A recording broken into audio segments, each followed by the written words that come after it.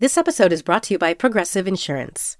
Whether you love true crime or comedy, celebrity interviews or news, you call the shots on what's in your podcast queue. And guess what? Now you can call them on your auto insurance too with the Name Your Price tool from Progressive. It works just the way it sounds. You tell Progressive how much you want to pay for car insurance, and they'll show you coverage options that fit your budget. Get your quote today at Progressive.com to join the over 28 million drivers who trust Progressive. Progressive Casualty Insurance Company and Affiliates. Price and coverage match limited by state law. Hello and welcome to Little Gold Men, the award season podcast from Vanity Fair. It's such an honor to present this next award. And here are the nominees. And the Oscar goes to... And the Oscar goes to... And I can't deny the fact that you like me. Right now. You like me. I'm the king of the world. There's a mistake. Moonlight, you guys won Best Picture.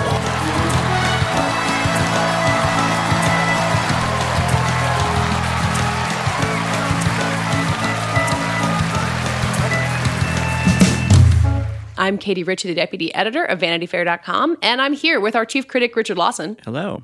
And our senior writer, Joanna Robinson. Hi, Katie. We are back from our holidays. I hope you all enjoyed our interviews with Jack Rayner and Lynn Shelton last week. It was really fun for me to talk to Lynn, really fun for me to listen to Richard talk to Jack Rayner, and then look at Jack's Instagram, which made me feel incredibly stupid for all of the movies that I have not seen that he knows everything about. And maybe it'll make me less scared of Midsommar when I finally work up the guts to see it. Anyway, we're back, and we are really close to the Emmy nominations announcements, which will be out next Tuesday. We're going to have a special episode talking about them right after they happen. So this is the week to predict what's actually going to get nominated, as we've been talking about for months. But there's a couple little movie things we wanted to talk about before we get into that. And this week is the release of Lulu Wang's The Farewell, which has been really, I think, probably the most successful movie out of Sundance, or like buzz-wise, like people just adored it. And Richard, you're the only one of us who's seen it. So I kind of just wanted to give you a chance to, I don't know, tell everyone how great The Farewell is. Yeah, I think if there's going to be a sleeper indie hit of the summer, which we've not really had yet, although I guess Midsommar could count on that regard, The Farewell would be it, because it's got stuff to please those looking for artistry and interesting casting and filmmaking, but also it's a crowd pleaser, family dramedy with, Awkwafina's popular actress from Ocean's 8 and other things. So I think it satisfies two different needs that people might have in this pretty dull movie summer. So I have high hopes for it. Hopes all the way that could, to the Oscars, because I think its screenplay at least could be a thing, although I know Mike is also agitating for an acting nomination. Was it Awkwafina who had the acting buzz, or was it someone else in the cast? Well, Awkwafina, yeah, maybe, but really I think the one that Mike is into is Shuzhen Zhao, who plays the grandmother, who is the centerpiece of the story and in some ways of the film. And I think that would be really exciting because she really is great. I believe she's a first-time actress, which is, well, at least this is her first credit on IMDb. So that could be kind of a cool narrative. It's like a Yalitza Aparicio situation all over again? Yeah, something along those lines, sure. And I could see it because it's hard not to fall in love with her character. The movie roughly is about a family all descending in their home city in China, Awkwafina's character from New York City, to celebrate a wedding ostensibly, but actually the grandmother's dying, and I guess it is tradition in parts of China, if an elder person is dying of a disease, you just don't tell them, so they don't, so they're not like constantly facing death in the face.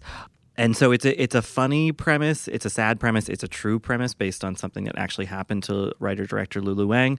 And so in that you get different characters interacting with Nene, the grandmother, and it's just wonderful watching Shuzhen Zhao, do all that. So I don't know. I hope people go see it. There was a big party for it in New York this week that I did not go to, but it seemed to have been quite the event, judging by Instagram, with something you pointed out, Katie. Yeah, everyone, when I woke up in the morning and everyone I know apparently was in the same photo booth at the farewell party, which, it says a lot about, a lot of people love the farewell already, so it's not like they're just hangers on, but A24 really knows how to very niche market something like that and get a lot of people talking about it, which is really smart. That's what small movies like this need. Yeah, and I wanted to sort of follow up on that, which is, Katie, you talked about the farewell having sort of the most I don't know, critical buzz possibly out of Sundance, but Late Night is another film that came out of Sundance with so much buzz. This Mindy Kaling, Emma Thompson film that was picked up by Amazon for so much money and then just did nothing. And now to the point where there are stories that, you know, heads will roll at Amazon for this decision. This seriously is going to make them rethink their film acquisition strategy, all this sort of stuff. So like what kind of cautionary tale can Late Night provide that The Farewell can miss? Are these apples and oranges? Like, what do you guys think of those two stories? Well, now I'm just quoting something I heard on The Bachelorette, which I don't watch regularly. Happened to catch an episode last night where the Bachelorette was trying to make a choice between 4, guys who all look the same. And she was like, it's like choosing between apples and oranges and kiwi and cantaloupe. So I'm going to say that Late Night and The Farewell are kiwi and cantaloupe. Okay. I think the major difference between the two movies, which is maybe a nuance that was lost from, not being on the ground at Sundance, was that The Farewell was much, much better liked than Late Night. It got pretty much unanimously positive reviews. Late Night, a lot of people were mixed on. And so I don't think that Late Night had really the critical momentum going into its opening, as much as that counts for anything. But The Farewell will have a raft of support, not just because it's a great movie, but because it is, and maybe this is a tired old saw, it is a really great example of what representation on screen can mean and what different kinds of stories can be told when Hollywood, widens its purview.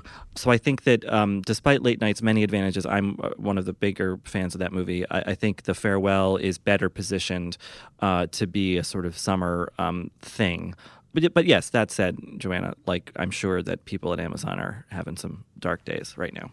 Yeah, The Farewell seems to have, and we talk about 8th grade all the time as kind of the model for this, something that you feel like you get to discover on your own and get to tell other people about, which is the benefit of a slow release. I think Late Night opened really wide, really fast, which a lot of people credited as one of the things that went wrong. They spent a ton of money marketing it. And The Farewell, especially for what you've been saying, Richard, it's got this heartstring tugging aspect to it. It has an emotional pull, not just a quality pull. And I think 8th grade had the same thing, which is part of what makes people really want to flock to see it. I'll be really curious to see. We talked a lot last summer about how much an impact Movie Pass was having in terms of, it was called Movie Pass, right? How soon we forget. I'm sorry, what now? God, Joanna when they're dead, Joanna just forgets them. How much an impact Movie Pass had on the indie box office last year in terms of people just feeling like they had more of a budget to go see these smaller films, and word of mouth helped things like 8th grade or RBG or various things. And so I'll be curious to see when we do a forensic analysis of the year if there is a big difference in terms of how those indie darlings are doing, those indie summer darlings. And I don't know if you guys have seen the sort of depressing midway through the year statistics or charts that just show, this is kiwis and cantaloupes, but show the Disney box office versus every other studio. Oh my God. And it's really upsetting to see. It looks like the line is going to go around the graph and then come back around. It's fully going to lap every other studio somehow. Yeah, it's like that one kid in your 5th grade class who had 3 rows of stars before anyone else had finished one when their book reading chart. But yeah, so I don't know. I'm hopeful that people will go see these smaller films. I really loved Last Black Man in San Francisco. I think it did okay. Midsummer is doing pretty well, and I hope this does really well. So I'll be seeing it. Well, speaking of smaller movies, I guess it's my best transition we can get to. There's a trailer out for the Judy Garland biopic, Judy, that stars Renee Zellweger. We'd seen a teaser for it a while ago, and the full trailer came out this week. It'll be out later this year. I can feel like I can say up front, it's not a great trailer, but that isn't necessarily the judge of a movie. It's really, I think this movie will live and die based on Renee Zellweger's performance as Judy Garland. And I do think there's a lot of interesting stuff going on in there. What did you guys think about that trailer? Well, Katie, there was nothing small about Judy Garland. Nor is there anything small about Renee Zellweger. No, not that. That's very true. It is a large movie. It's the pictures that got small. The hit of yeah, that first teaser, which was really effective, and then which is often happens when they have to do like the full 2.5-minute trailer, where you have to actually show people talking, or unless you're Lion King, you're like, oh, it's just this biopic thing. And Zellweger, who I am more than rooting for to have a comeback with this movie this year, their voice work seems a little too charactery. Which is so hard because she is such, it's like Liza Minnelli too. Like they are such characters that like any impression you do is going to sound crazy because they were so weird. Well, right. And the thing you is, just alienated so much of our audience by calling Liza Minnelli and Judy Garland crazy and weird. Oh my God. They are beloved icons, but they are incredibly unique. How's glad that? issues statement against Little Gold Men. I think the thing hampering Judy's Oscar chances is that the Academy never gives awards to like crazy over the top musical biopic performances. Like that just doesn't happen. No, absolutely not. There's no recent history of it. There's no old history of it. No. So yeah, that's me saying that like I'm trying to be like, don't be too nervous about the Renaissance based on this trailer, but it's not a great second step for that movie. Joanna, where'd you land on it? Yeah, I mean, it's hard for me. I don't know if I talked about this when we talked about the teaser, but Judy Davis has, for me, done the iconic, like, Judy Garland performance, and it's hard for me to see anyone else do it. I also, along with Richard, am heartily rooting for Renee Zellweger. So, like, if not this project, then hopefully something, like, hopefully this isn't, like, the one chance and then nothing. I hope it's the beginning, just the spear tip of more to come from Renee, but I'm not delighted by this trailer. No. Did you guys watch the Netflix series that Renee was on that came out a few weeks ago that I saw mostly in GIFs on Twitter, and I wasn't sure what kind of audience share it got? What If it was called, I believe. Yeah. No, I started it, and I'll be honest, it bummed me out for her. So I was just like, you know what? Just wait for Judy. Yeah, fair enough. And I think that was what a lot of people did. That show, I hear from people that show dropped pretty quickly as a priority for Netflix. Maybe I'm speaking out of school, and maybe I'm speaking incorrectly, but that's what I've heard in the wind. So I'm choosing to say, well, forget that being part of the Zellweger narrative this year. It lives and dies by Judy. It's all about Judy. Mm-hmm. Well, Judy's set for late September release, which to me makes it seem decently likely we'll see it in Toronto. That lineup's coming out, or the first part of that lineup's coming out in 2 weeks. So we might know a lot more about Judy really soon. I'm Chris Murphy. I'm Richard Lawson. And I'm Hillary Busis. We are from Vanity Fair's Still Watching podcast. Next up, we're watching the new HBO show, The Regime. Madam Chancellor, let's keep the gloves on. This is not a confrontation. We're just saying what's true. Academy Award winner Kate Winslet is our chancellor as she leads a faux European autocracy in turmoil. We'll be watching week by week as the regime unravels. And we'll be talking to the stars along the way. New episodes of Still Watching will drop every Sunday after The Regime airs. Okay, so now it is time to get our predicting hats on, which is something that we always happily do on this show, and then always embrace when we are wrong, which it seems like you're inevitably going to be. I don't actually have to write formal Emmy predictions for VF.com. Joanna, I know you're working on that, so anything I say here, you can hold against me, but I'll pretend I never said it, and I won't be held to it. So let's predict the Emmy nominations a little bit. I think we've talked over the last couple of weeks about how the top categories like comedy series, drama series feel a little bit foretold for Veep and Game of Thrones. But starting with comedy, what else do you guys see on the horizon that maybe you'd be excited about or you want to see try to at least compete with Veep? For me, I mean, there's a lot. This is such a good time for comedy and a competitive time for comedy. Our colleague Sonia Soraya also helped with our predictions. Richard has some predictions in there. And I believe Sonia did comedy, right, Richard? I didn't, so I hope so. Okay. So Sonia's is like the world's biggest champion of Barry. So Barry is like a thing that we're kind of putting some muscle behind, but like also Fleabag or Russian Doll, like these are great comedies that, were it not for this being Veep's sort of like final lap around the rink. I don't know. Why did I try to do a sports metaphor? That works. Rink, yeah. Yeah, for skating. I think one of those, Russian Doll especially, being like such a fun surprise breakout of the year, might have a better chance. What do you think, Richard? Well, I'm looking at Gold Derby, which, can be a help or a hindrance, depending. And I do see a few people predicting, I mean, it's just a few, Schitt's Creek. You know, it's down 6 or 7 on their list of possible nominees. But that would be really exciting, and I think would be another example of the Emmys, you know, being this big ship that's slow to turn to recognize something like, you know, only nominating the Americans at the very end. A lot of which comes from huge swells of critical and audience, you know, support and campaigning.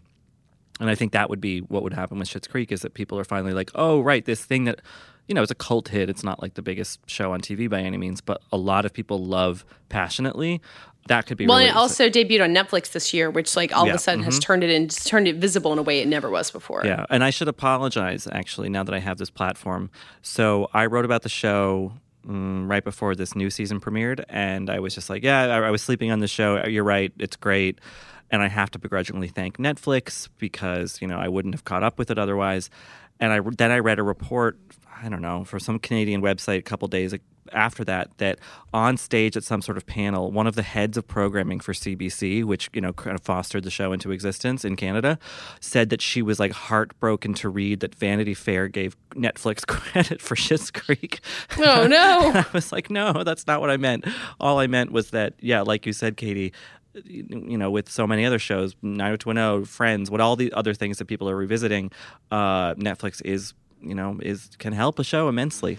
Well, it's not even. What's funny is Netflix isn't even like the U.S. distributor. That's Pop is like it's you know, it's a CBC show that airs here on Pop, and then Netflix still doesn't even have the latest season of Schitt's Creek, which debuted earlier this year. And I know it must be frustrating for these networks. I mean, but like we've seen that with Riverdale. For CW, like Riverdale didn't pop till it hit Netflix, or You for Lifetime, and Lifetime I think gave You, like wound up like giving You, or however you give a series to Netflix. Yeah, and then it like exploded for them, and then now Netflix has season 2, and Lifetime's like, oh, damn it. You know, so like, you know, Pop is still hanging on to Schitt's Creek. But what's funny is I remember, I don't know if I've told you this story before. This is Joanna repeats stories on the podcast, but I remember when Schitt's Creek had a panel at TCA, and I perked up because I like Eugene Levy and Catherine O'Hara, but I was like, they showed like some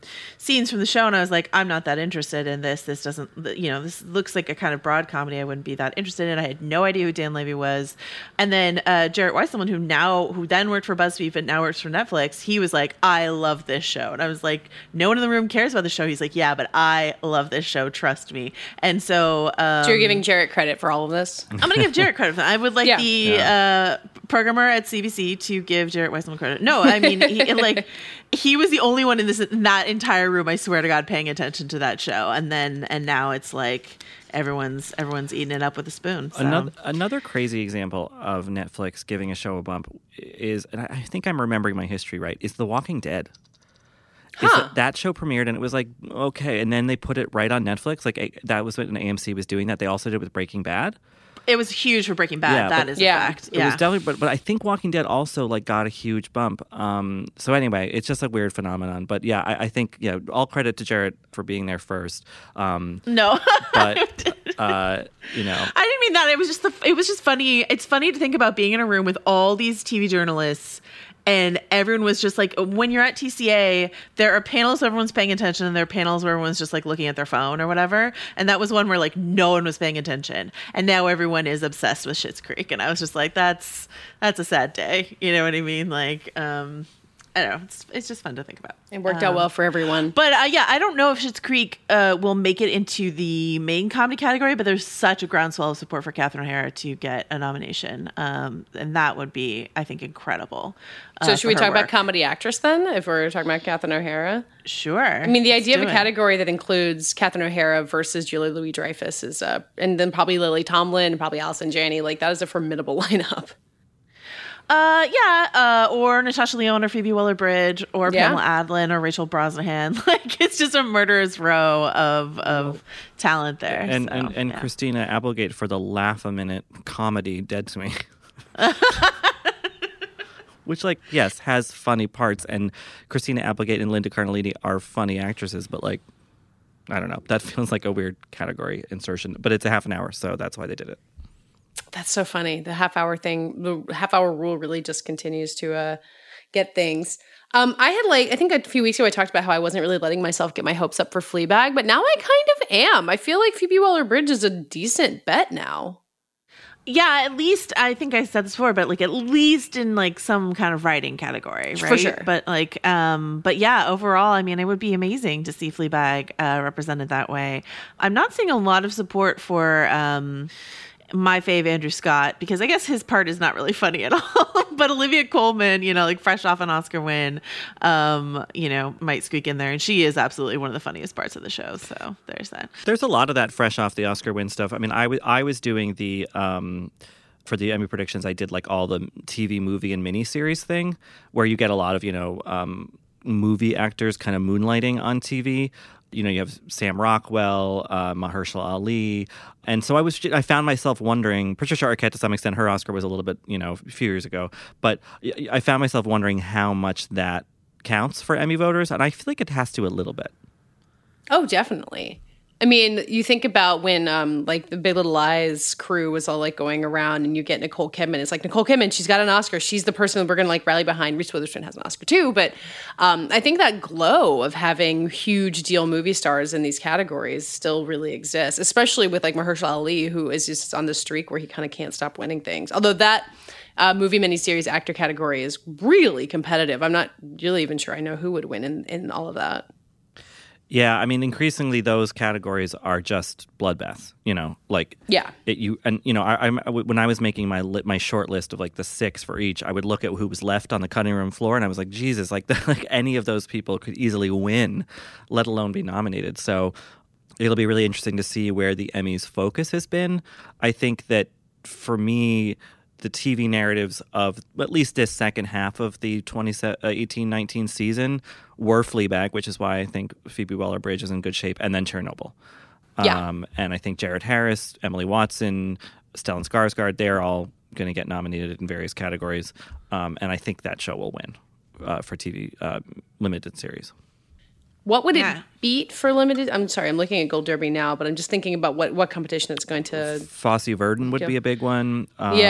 Sharp Objects. Sharp Objects, which, that's Sharp Objects is on a lot of the Gold Derby predictions, and it's on mine, but I put them on sort of reluctantly because I was like, as much as that show was great and so good, worthy of things, I just don't. It was a year ago. I don't know that it has. I feel like if anything gets like bizarrely forgotten, it could be that.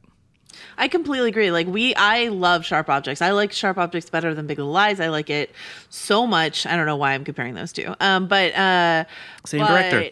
Yeah, sure. That's why. It's not because all women's stories are the same. It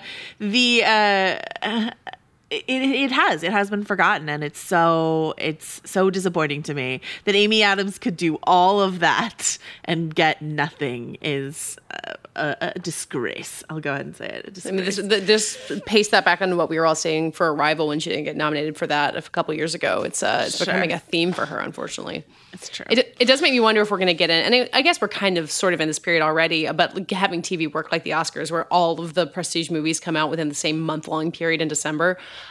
Because if something like Sharp Objects gets blanked because it came out too long ago, whereas Fosse Verdon, Chernobyl, When They See Us are all way more recent, I don't know, they might all just pile on top of each other in a way that's kind of harder on TV than it is for movies, I think. And I think TV critics are already feeling that. The May crush this year was sort of unbearable. So, Emmy is seasoned, 'tis upon us. And it's just so much harder to watch all 10 hours or whatever of the Emmy eligible thing than go to a film festival and watch all the Oscar nominees. So, it's so much time.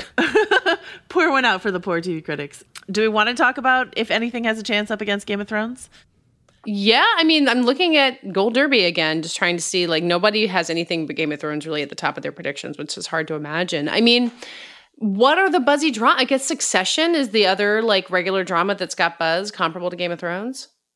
Yeah, Succession is in there, and like Better Call Saul and This Is Us are like perennial nominees, so they'll be in there. But it's just a funny and like absent year because The Crown doesn't have, and Handmaid's Tale both are not eligible.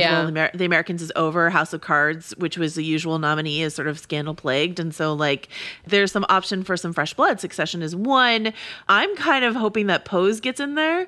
I think that would be a really cool thing, and I think it's possible that the Television Academy wants to show itself as like, a little less musty than it sometimes is. So I think Pose would be a great opportunity for it to do that. It also just debuted its second season, which is a great way because it's the first season that's eligible, but that's a good way if you're kind of an older show to get yourself back in the conversation is to have a new season. Remember? I know that's the thing when we do this is you always have to like double check which season is being nominated because sometimes it's not what you expect. Because I was like, is this Killing Eve being nominated for first season or second season? It's second season, which was the less successful season, I think. But I still think Killing Eve and its lead actresses, Sandra Oh, Jodie Comer, will probably get in there as sort of a make good for the Television Academy overlooking them last year. So yeah, Killing Eve feels like it fell in this very strange buzz pocket where like it got really big for its first season while it was still eligible, but it had to kind of build. So that by the time the Emmys happened, the first season Killing Eve was huge, but like it hadn't gotten there fast enough to get the nominations in place. Right. The other thing that I wanted to ask you guys about, and I'm direct this maybe at our resident Ozark head, Richard, which is Ozark is fairly high on some Gold Derby lists. When I was making our drama predictions, I was less inclined to back it only because it hasn't been nominated before. I didn't think the second season was as well liked as the first season, and I don't really understand why it's up there other than the fact that like maybe Netflix is throwing a lot of its campaign money behind it because it doesn't really have a shot with House of Cards or Orange is the New Black, and so perhaps Ozark is its best chance at getting into some of these drama categories. What do you think, Richard, of Ozark in that conversation? I mean, isn't Ozark sort of the Kaminsky method? I mean, isn't it like? but that's Golden Globes. Like Kaminsky method is Golden Globes, and like Ozark being a Golden Globe show, I understand. But is it an Emmy show? Like I don't. Well, that's the thing. I don't know. I mean, a lot of people watch it. Is my understanding. It's pretty good. I mean, it's well acted. But I feel like that's a show that will be used almost as like filler. Like it's like, okay, we got to get to how many nominations. Like that'll be one of them, because it's just like an easy one to vote for in a way, and also because it's very present in that I'm sure Netflix is doing at least enough FYC stuff to get it in the mix. I would love to see Laura Linney get nominated for an Emmy in 2019. That would be fun. I mean, she also had Tales of the City this year, so she's in people's minds certainly. It's crazy that she didn't like it. Jason Bateman got nominated last year, and it got a couple of other technical nominations. But it's crazy that Laura Linney didn't. Yeah. I mean, I think of all the nominations, I would like to see Laura Linney get nominated. Would be great. Julia Garner, I also like generally, for her work across a number of shows. Richard and I had a conversation around whether or not her season 2 performance on Ozark was as good as season 1. But like, Gold Derby has Jason Bateman, Laura Linney, Julia Garner, and Ozark in the main category, and I'm like, you want Ozark to run the board? Like, what's? I mean, not to win necessarily, but I was surprised by that presence over something like Pose, which I think has broken through in a bigger way than Ozark has. So I wanted to talk about Pose because I'm really hoping that is able to break through. It just got renewed for season 3, so FX is clearly behind the show. And just looking at the wide sort of field of potential nominees this year, when I was putting together my predictions, but also looking at other people's, this is a pretty non-diverse group of actors this year for some reason. And, there are a few people here and there. Certainly Ava DuVernay's series When They See Us has some great options in Niecy Nash or Michael K. Williams. But Pose would offer the opportunity to nominate some exciting young actresses who a lot of people haven't seen before, a lot of us haven't seen before, and whether it's India Moore or any of them who are on Pose and are so good on it. That said, what am I seeing as the potential acting nominees from that show? It's guest actor Christopher Maloney and guest actress Sandra Bernhard, and it's like, okay, so you're recognizing this show, but you're sort of pointing to the more established white people who have, blown through the show. Not that they aren't great on it, but I don't know. I just think the Pose narrative is going to be really interesting. And I would almost wonder if part of it is, and I feel like a nomination for that show in Best Drama Series would be the win, in a way. You know what I mean? Is because the season 2 marketing campaign with those photos was so stunning.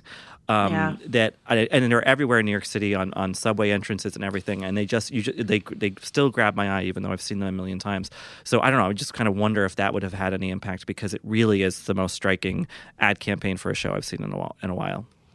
I'm seeing Billy Porter on a lot of people's lists for drama actor, so I hope that means he has a good shot as well. Well, especially because he's in our special awards issue. Oh yeah, you had lunch with him, Richard. Yeah, the Richard Lawson touch is what's going to get him there. That was worth it in its own right, but that would be cherry on top if you got nominated. I have Billy Porter and I have MJ Rodriguez, sort of in my prediction / wish list. But like all of this is going to bump up against Game of Thrones, which will be interesting to see. Like the nominations, I'm not worried about for Game of Thrones. It's the win that is actually a question mark for the first time in a while. I still think it's going to win everything, but like there is so much ill will. The narrative around it is so sort of toxic for the final season that I'll be curious. But so once again, they're running Emilia Clarke and Kit Harington in the lead categories. I think Emilia is sort of they both got sort of screwed over by doing that last year. They ran in lead and neither of them got nominated. Yeah. I think there's a better case for them as leads this year. And I think Emilia Clarke especially, even though she was given like a very tough script, I think she did a lot with it. And her best work, I think, on the series. So I would be really comfortable with her getting a nomination. Kit also did a good job, but there's a lot of tough competition for him in the dramatic actor category. And then for supporting with the Thrones actors, I know people joke about Lena Headey like just standing in a window and sipping wine this season, but she's been nominated like every season for the last that she's been eligible for the last like 5 years. She's just an iconic part of the show. I don't see her like not getting this final nomination. I would love to see one for Sophie Turner. Nikolai Coster-Waldau, of course, my favorite. And then Peter Dinklage actually, I think, did a great job this year. He's been kind of sleepwalking in some of the, like he won for a season that I think he sleepwalked through. And that was the one where he was like, did I win this? Really? Yeah, he was like, really? But this year, I think he actually like sort of like woke up, was like, this is the end. I will bring what I can, and did. So, like those are some of the people, and like, the main competition I see for Peter Dinklage is Kieran Culkin, which would be a win that I would personally love for Succession. So I don't know. That would be really fun. There's a lot of good options, but it's hard to, we can talk all we want about the general perception of Game of Thrones, but the way in which the Television Academy views how Game of Thrones changed how TV is seen in the world, I think can't be underestimated. Also, Joanna, as someone who has stood by many windows sipping many glasses of wine, it's hard to be good at it, and she is good at it, because I'm a mess. So yeah, I didn't get an Emmy nomination for it. I know. I mean, it's hard to smirk and sip at the same time. You know what I mean? Yeah, so, exactly. Yeah. I'm Alex Schwartz. I'm Nomi Fry. I'm Vincent Cunningham, and this is Critics at Large, a New Yorker podcast for the culturally curious. Each week, we're going to talk about a big idea that's showing up across the cultural landscape, and we'll trace it through all the mediums we love. Books, movies, television, music, art. And I always want to talk about celebrity gossip, too. Of course. What are you guys excited to cover in the next few months? There's a new translation of the Iliad that's coming out, Emily Wilson. Really excited to see whether I can read the Iliad again, whether I'm that literate. I mean, the jury is out. I can't wait to hear Adam Driver go again in an Italian accent in Michael Mann's Ferrari. He can't stop. I mean, and bless him. I can't wait. Molto bene. Molto bene. We hope you'll join us for new episodes each Thursday. Follow Critics at Large today, wherever you get podcasts. You really don't want to miss this. Don't miss this. Don't miss it. See you soon. To stick with drama for another minute and kind of to go back to Netflix, we were talking about Ozark as something Netflix was really getting behind. But I'm curious about Bodyguard, which feels like yet another show that Netflix picked up and all of a sudden became a really huge thing. And, I have yet to watch it, but I feel like I hear about it constantly. I wonder if that might make a stronger showing than we expect as well. The narrative is actually a little reversed. It was the biggest show ever in the UK when it premiered on the BBC. And then it hit here slightly more muted. And I think it got an uptick when Richard Madden won the Golden Globe. And I think he won the Golden Globe because like that's the Hollywood foreign press. Sure. And they're like, this is the biggest show in the UK. Here you go, Richard Madden. Also, he's great in it. But I was, when I picked Richard Madden for our little like, something for our Emmys issue, and I think I messaged you, Katie, and I was like, my heart says Richard and my head says Richard, and you're like, do Richard then. I picked Richard Madden for that category because to win, to be clear, like win, you're predicting that he's going to win. To like win over, I guess, like Bob Odenkirk, who's been nominated a bunch of times but has never won, and a bunch of people think like maybe this is his year, maybe this is Better Call Saul's year. But I pick Richard not just because he is good in The Bodyguard, which he is, not just because he has the Golden Globe win, but because also he was so great in Rocket Man, because he's rumored to be Bond. His stock is just like on such a rise right now, I think, outside of my bubble, hopefully, as well. And also how juicy and ironic it would be if he won and like Kit Harington didn't. Like if Richard Madden won in the category and Kit Harington Rob wasn't, Stark's like, revenge. Yeah, Rob Stark wins, Jon Snow gets blanked. I don't know. That's just something I've been thinking about. Is there anyone else from Bodyguard to look out for acting wise? I put Keely Hawes in there because she's also like someone who's been around on TV for a long time, especially if you're aware of UK TV. And she's in a supporting category, even though she's kind of the de facto co-lead. Is complicated, but she's I think quite good in it. So I would keep your eye on Keely Hawes. Why not? Sure. Well, I wanted to talk about guest actor categories briefly, just because I think they're extremely fun. It's where you see nominations for people who are like, oh, I didn't know that they were eligible for Emmy at all. And I believe they're still not handed out during the major telecast, so it's something you hear about before the Emmy Awards happen. But when I was glad to see that Gold Derby was getting into this, because otherwise it's incredibly hard to keep track of. But one of the ones that I really got into the idea of was Maya Rudolph for The Good Place.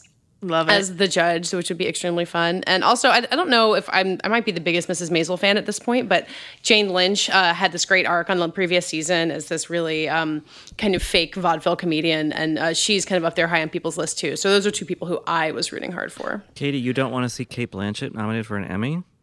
I mean, so I haven't seen Documentary Now, which is makes me not get me kicked off Twitter. Tell me about Cate Blanchett's Documentary Now Emmy buzz. So her documentary, mockumentary, whatever you want to call it, is a spoof of The Artist is Present about Marina Abramovich and that famous exhibit she did where she just sits in a chair and stares at people. I mean, it's more than that. And the funny thing about that, or the not funny thing about that, is that it's played very straight. And there's a joke because it's so similar, but that's kind of it. Like, there are serious moments in it and whatever. She is typically great. She's doing an accent. Like, she's fun in it. But my investment in her being nominated in the guest comedy actress category, which, you know, she's ranked on some people's short list right now, is that she is kind of dismayingly far behind on her EGOT. She's only got one. Where's her G, man? How's that G gonna happen? Where's her T? Has all her theater work been in Australia? Like, does she have like 8 Australian Tonys? She's only been on Broadway once, and it was in a play that was not well received at all. Everything else, you know, when she played Blanche Dubois, a performance I think that she's still not shaken. When she did all the maids with Isabelle Huppert, all that stuff, that's all been like at BAM or whatever, which is not Broadway. So she's only got the O. And wow. I think the E, you know, that would be great because when, you know, I guess everyone else is going to TV, so maybe she'll end up in some elegant miniseries or something. But yeah, she's never had an Emmy nomination, which, like, I mean, you know, obviously she's a movie star, but at this point, like, most of them have Emmy nominations somewhere in their history. No, she's never done really TV until now. So that's although she's playing Phyllis Schlafly in an upcoming series, so if she doesn't make it this year, her chance is coming. Okay. Yes, and Documentary Now is an amazing series generally, but my stealth person that I would love to see get nominated is Richard Kind, who is in this like spoof of the Company cast recording that they did for Documentary Now, which was just like so very much for me, and it turns out every other TV critic is a huge it's like fan. the nichiest hit in the world, but it was a hit for its niche. But yeah, John Mulaney as Sondheim is great, but Richard Kind and Richard Kind has just been doing like great TV work forever, so like it would be great to see him in there. But he and Paula Pell both just sort of like steal that whole thing, walk right away with it. And then the other guest actor thing that I want to look at is the SNL hosts. They usually like get in there, and I think Mulaney would be a great pick for that one. He is like now my favorite SNL host when he shows up, because he was such a long time great writer for them. So he shows up and you can like feel his hand on the various sketches, and it's just good stuff. But there's other, there's like Awkwafina or like various other hosts Sandra that could get in there. Oh. Yeah, Sandra Oh, whoever. Would this be for his Les Mis lobster parody? I mean, is that the same episode or not? He did one. He did like a New York bodega the one. bodega one. Yeah, which is okay. like essentially the same concept. So yeah. Yeah. And then the like weird scandal of the Emmy guest categories, right, is that Peter McNichol is back in for Veep after he got like nominated and then disqualified at the last moment because he had been in too much of the series. So they calibrated his appearance this season so that he was in just the right amount to get that guest actor nomination again. So it might be nice for Peter McNichol to get the win, because I think he was like considered the favorite to win the year that he was disqualified, and he is. I mean, he's fantastic on Veep. So I totally forgot that it happened. What drama? What an Emmy scandal! I know. Okay, we're maybe close to the end of Emmys. Any other big categories you guys are excited about? Any bold predictions you want to make? I want to talk just a second about reality host. Oh, yeah, that's right. Because, it was exciting. I believe it was last year that RuPaul Charles won and Drag Race won for reality competition program, and that was really exciting. After like almost a decade of kind of guerrilla cult support for that show, it finally broke through the membrane of public consciousness. And this year, RuPaul is likely to be nominated again alongside Ellen for her really cruel game show where she makes people do stupid things for money and laughs at them. It's like something out of ancient Rome. It's crazy. I had no idea. Yeah, it's sadistic. Jane Lynch for Hollywood Game Night, and then interestingly, Amy Poehler and Nick Offerman for Making It, which was a really cute kind of I don't know what you craft series sort of. And then, well, they're just listed as Queer Eye and then in parentheses for, Queer Eye. Like, so the Fab Five would be nominated as one unit and could potentially upset RuPaul or whoever else, which, I don't know. So that narrative I think is kind of interesting. The Emmys were slow to diversify their reality, categories. And now they're actually rewarding stuff that people seem invested in, which is nice. I just don't know why Marie Kondo doesn't have more Emmy buzz. That's a great question, actually. Honestly, just imagine what she could. I mean, honestly, I'd just like to see her on the red carpet. She'll probably be there anyway. But do you think she would like hold on to her statue, or would she would get rid of it? That's the crazy thing. She'd like hand it to somebody on the stage and like let it go from her life. Well, as I said, we're going to be back to talk about the Emmy nominations as they come in next Tuesday. Richard, you'll be off in Los Angeles receiving your Emmy, I believe. That's how that works. Emmys, Katie. Yeah. Emmys. So congratulations. Anyway, we'll be back to talk about all of that. And in the meantime, you can find us at VanityFair.com with the Emmy predictions from you guys that will be going up later this week as well. You can find us on Twitter at Little Gold Men, and on our own, I'm at Katie Rich. Richard? Ryan Laws. And Joanna. Joe wrote this. This episode was edited and produced by Brett Fuchs, and this week's award for the best description of Richard's upcoming trip to VidCon goes to Richard Lawson.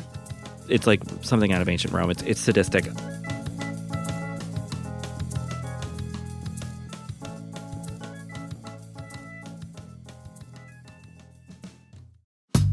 Hey, I'm Brian Stelter, host of Inside the Hive from Vanity Fair. This week, with the help of Dan Adler and Olivia Nuzzi, we're going inside the media circus swirling around Donald Trump's criminal trial. People want coverage of Donald Trump. There are sort of shades of 2015, 2016. I found it to be a total break from the reaction to a lot of Trump coverage in the last 2 years. Join me, Brian Stelter, on Inside the Hive from Vanity Fair. Listen wherever you get podcasts.